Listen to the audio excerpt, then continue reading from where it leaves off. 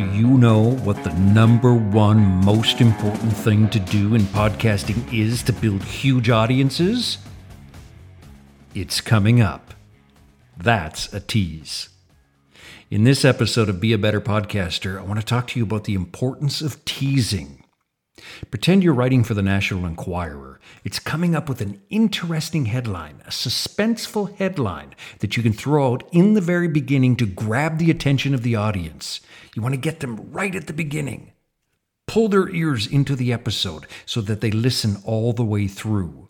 Now, to do this successfully, you first need to know what is the key point of the episode. What really makes this episode interesting, and then work back from there. Develop the tease once you know why the episode is interesting.